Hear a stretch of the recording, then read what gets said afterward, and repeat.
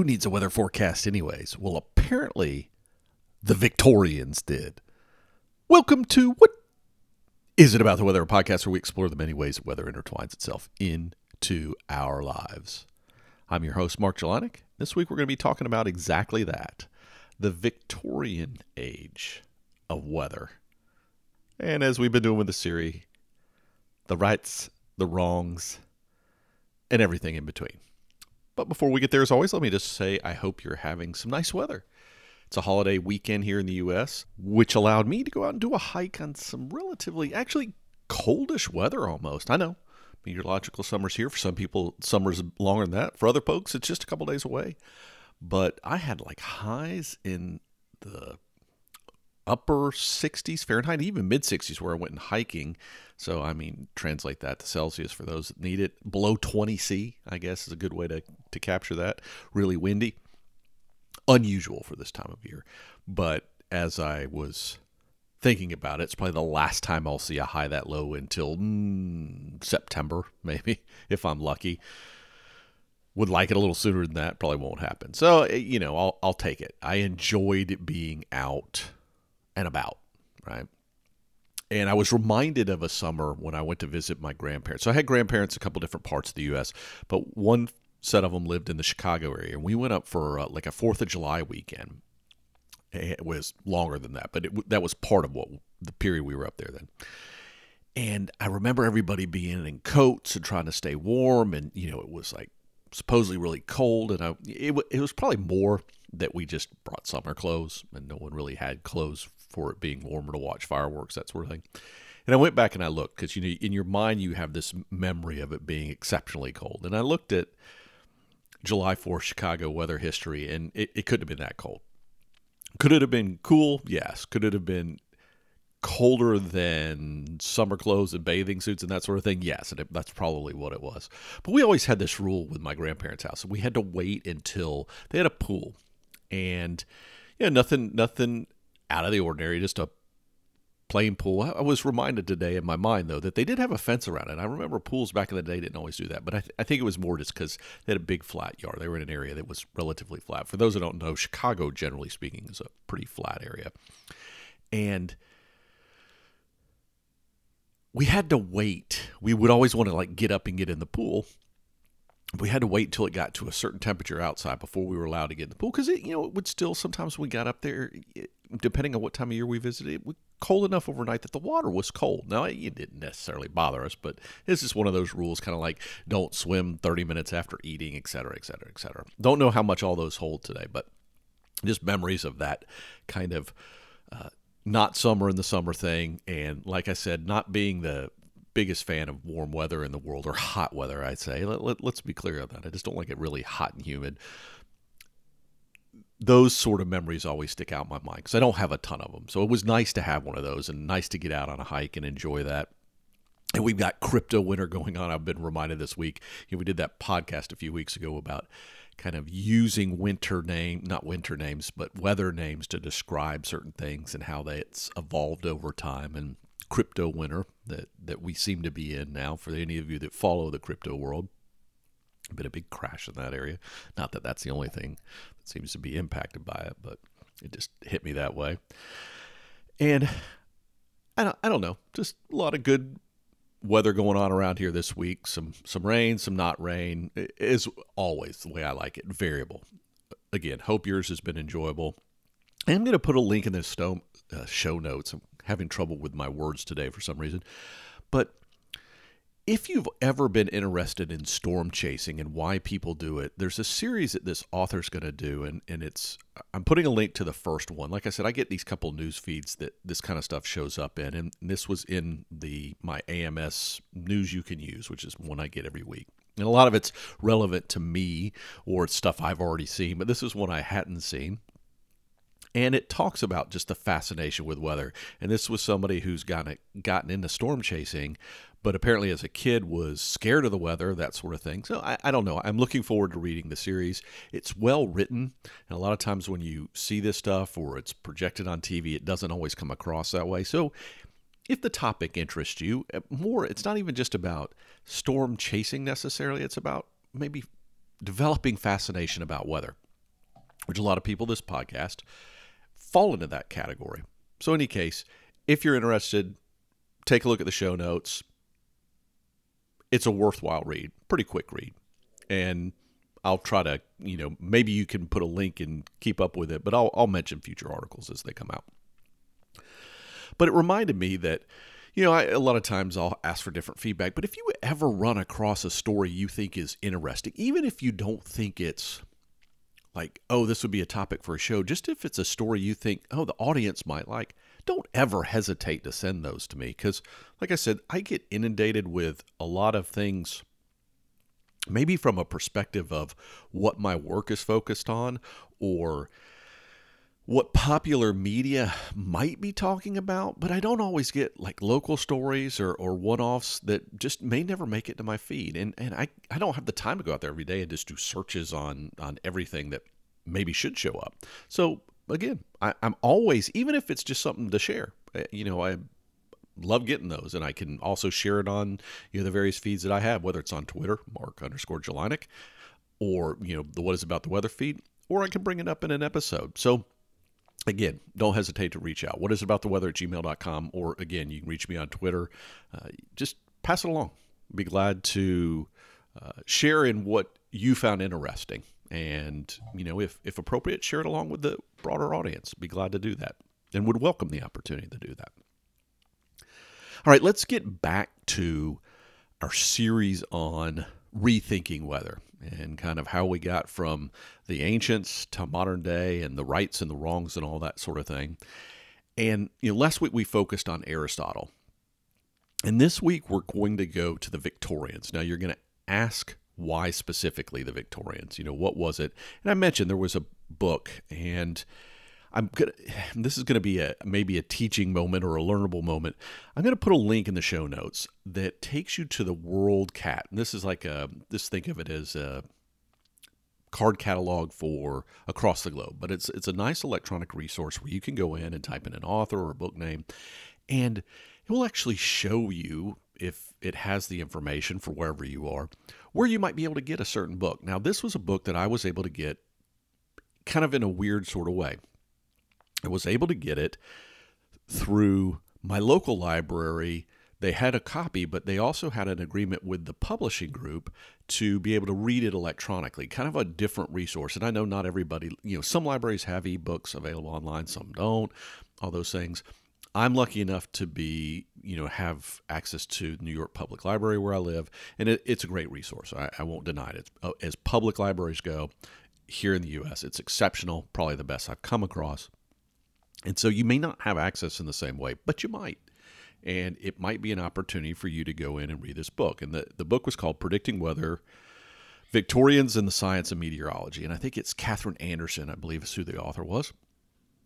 But I mentioned before, because I did this episode a while back that kind of took something out of this book. And I told you I was going to come back to it. And I thought, in our little series, it would be a good area to get to. And you're going to say, well, didn't stuff happen between Aristotle and the Victorians? And the answer is most definitely yes. All right. But it was kind of convoluted because, as I mentioned with Aristotle, his kind of thinking and the structures he came up with and all those sort of things kind of held in some way, shape, or form for almost 2,000 years, for better or for worse, right? I mean, there were ideas, they were good. There were clearly ideas that were just wacky in the modern way of thinking, but they held for a variety of reasons. And when it comes to meteorology, there were a few things, and some of it had to do with the ebbs and flows of power. And you can think about it. So you had, Christianity had its take. You had the Roman Empire. You had, Alexander the Great, who Aristotle was attached to, that did his thing. But then you had the rise of the Muslim faith and the things that went with Arab countries and, like things like the Ottoman Empire and other things that came into control. And even other areas of the world. We've talked about, China in the past, and there were dynasties that had, more prominence. Maybe this was an era that wasn't quite as prominent for them.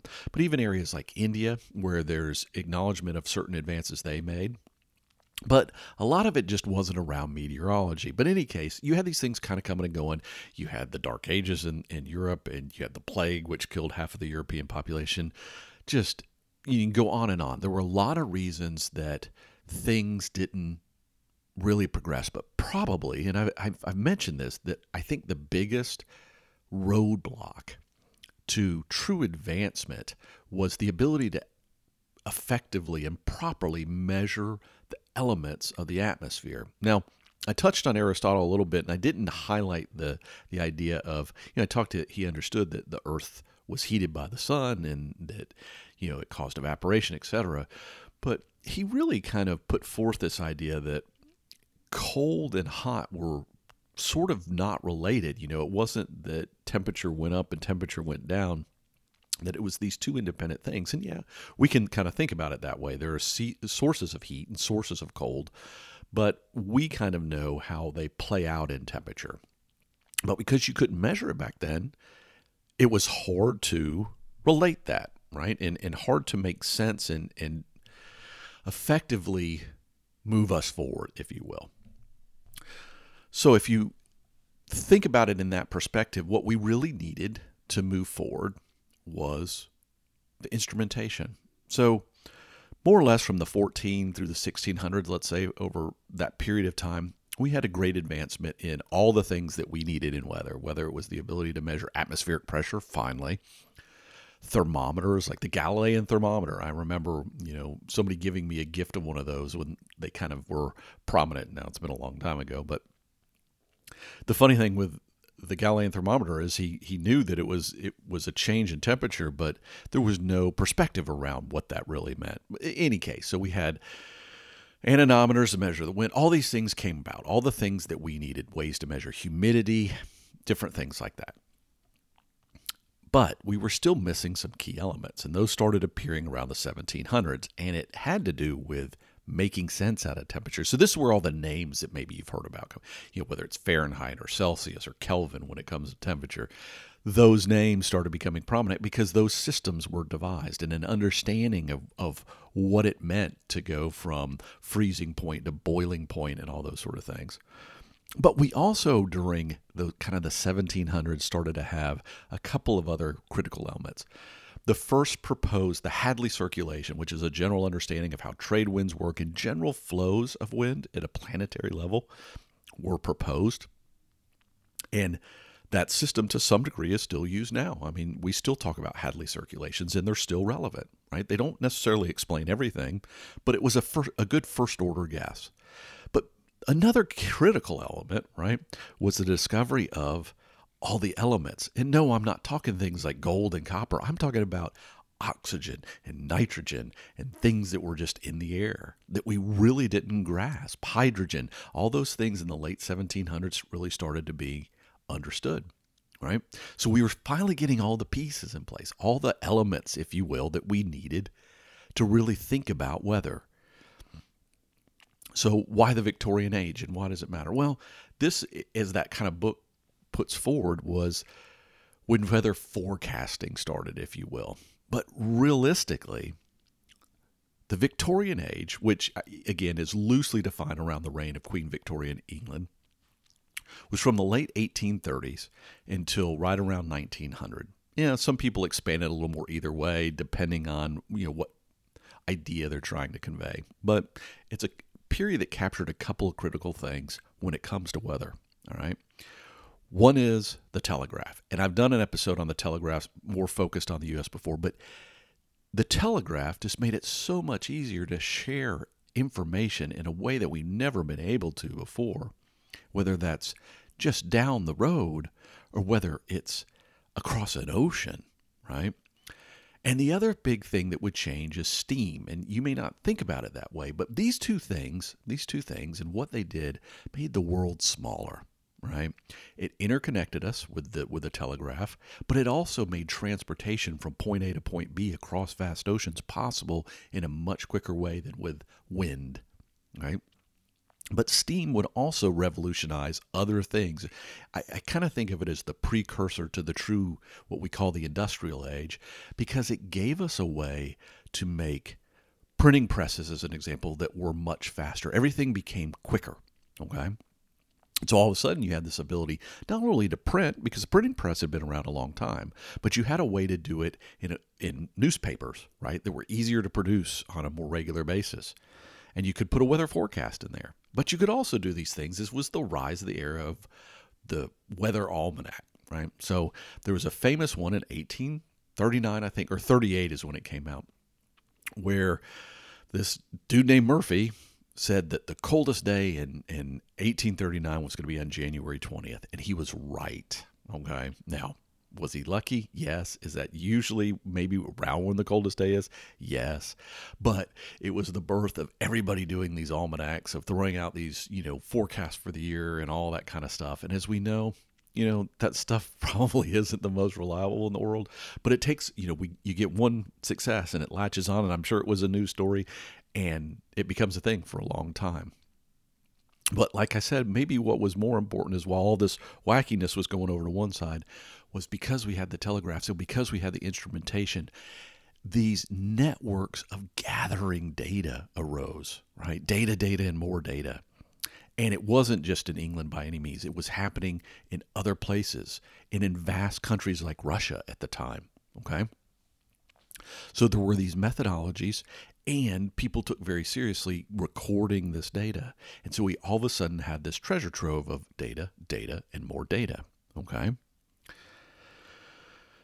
But that doesn't necessarily translate into good forecast. And while we had the rise of all these meteorological offices and all this way to gather the data, that was all good. And it's very important that sort of thing happen. But sometimes what got lost in that is there were still lots of local knowledge, whether it was on the sea or in specific microclimates, that there was weather wisdom that data doesn't necessarily easily always capture. Okay.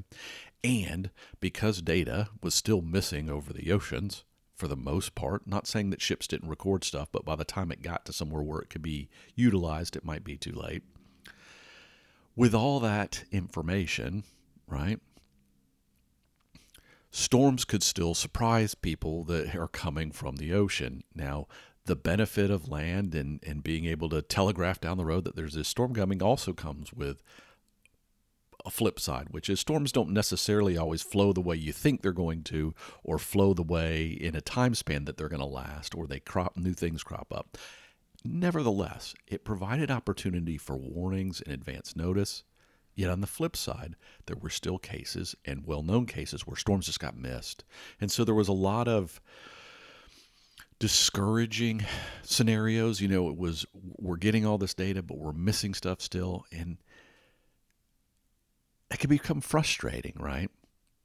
But even then, they were finding themselves in this analysis paralysis thing. And an interesting kind of thing that also happened was, because of what was going on with the British Empire at the time and their connection to India, a lot of scientists focused on understand India, which had more what they would call seasonal type of thing that they could plan on, the monsoon season, which is well known in India. And, we even talked about it recently, but they had this tropical weather. And it was a different type of weather that they could work with. And so a lot of effort went into understanding that and predicting that. And they had some successes in that. But of course, they had some failures. But they started to learn things about the role of sun activity and, how changes in that can impact the planet. And so they started to make the connections, the real thinking outside the box, if you will, but not in just a completely bizarre way. But, if the sun is ebbing and flowing, could that be impacting the weather? It was asking these logical questions. But at the same time, you can have tons of data, but that doesn't make a good forecast, right? So in the end, while there was this foundation laid for what I would call modern day meteorology, the actual weather forecasts at the time were probably still, you were just as well off with somebody who lived in an area who kind of understood what certain conditions preceded a storm or stormy weather most of the time, or clear weather time, because believe me, there was still lots of local weather knowledge. And I've talked about it before. Some of the things I tell you to look for if you're looking for a meteorologist in an area is look for somebody who's been there a while and who does understand those, or is at least conveyed gaining that knowledge from somebody else that they can share that. Because I grew up in Atlanta, Georgia, and you think, no, there's nothing unusual that would happen there. It's just a thing. But we had this very unusual situation that's called the wedge, and it has to do with the way the Appalachian Mountains set up and the way cold air can flow down one side of those mountains and impact Atlanta weather. Yet the wedge in another part of the country means something completely different. So it is relevant, and those things did matter, and data doesn't, again, always capture that well. But at the same time, printing gave such an opportunity to start producing weather maps and things that made sense, and people could look at. And we started seeing isobars, lines of pressure on charts and stuff. All this stuff that would become kind of commonplace and that we take for granted now, that was the birth of it. So very simply, what did they get right? The data. They grasped that they needed this data, the good instrumentation, having a regimen to getting that. Okay, they got that profoundly right. Now, what was missing? They still needed more science, right? They still needed more science, and quite frankly, computers, and we'll talk about that. There was kind of a groundbreaking thing that we'll discuss, a book that had to do with trying to do a math-based weather forecast and how difficult it was before computers. It's easy to kind of imagine, but it's sort of wild when you think about it. But the struggle really for them was, how do you produce a quality weather forecast? Not just the production of it. So they got into doing them, but how could it really be useful to people? Okay. How do you incorporate things that aren't necessarily in the data, the raw data, but that's important to weather?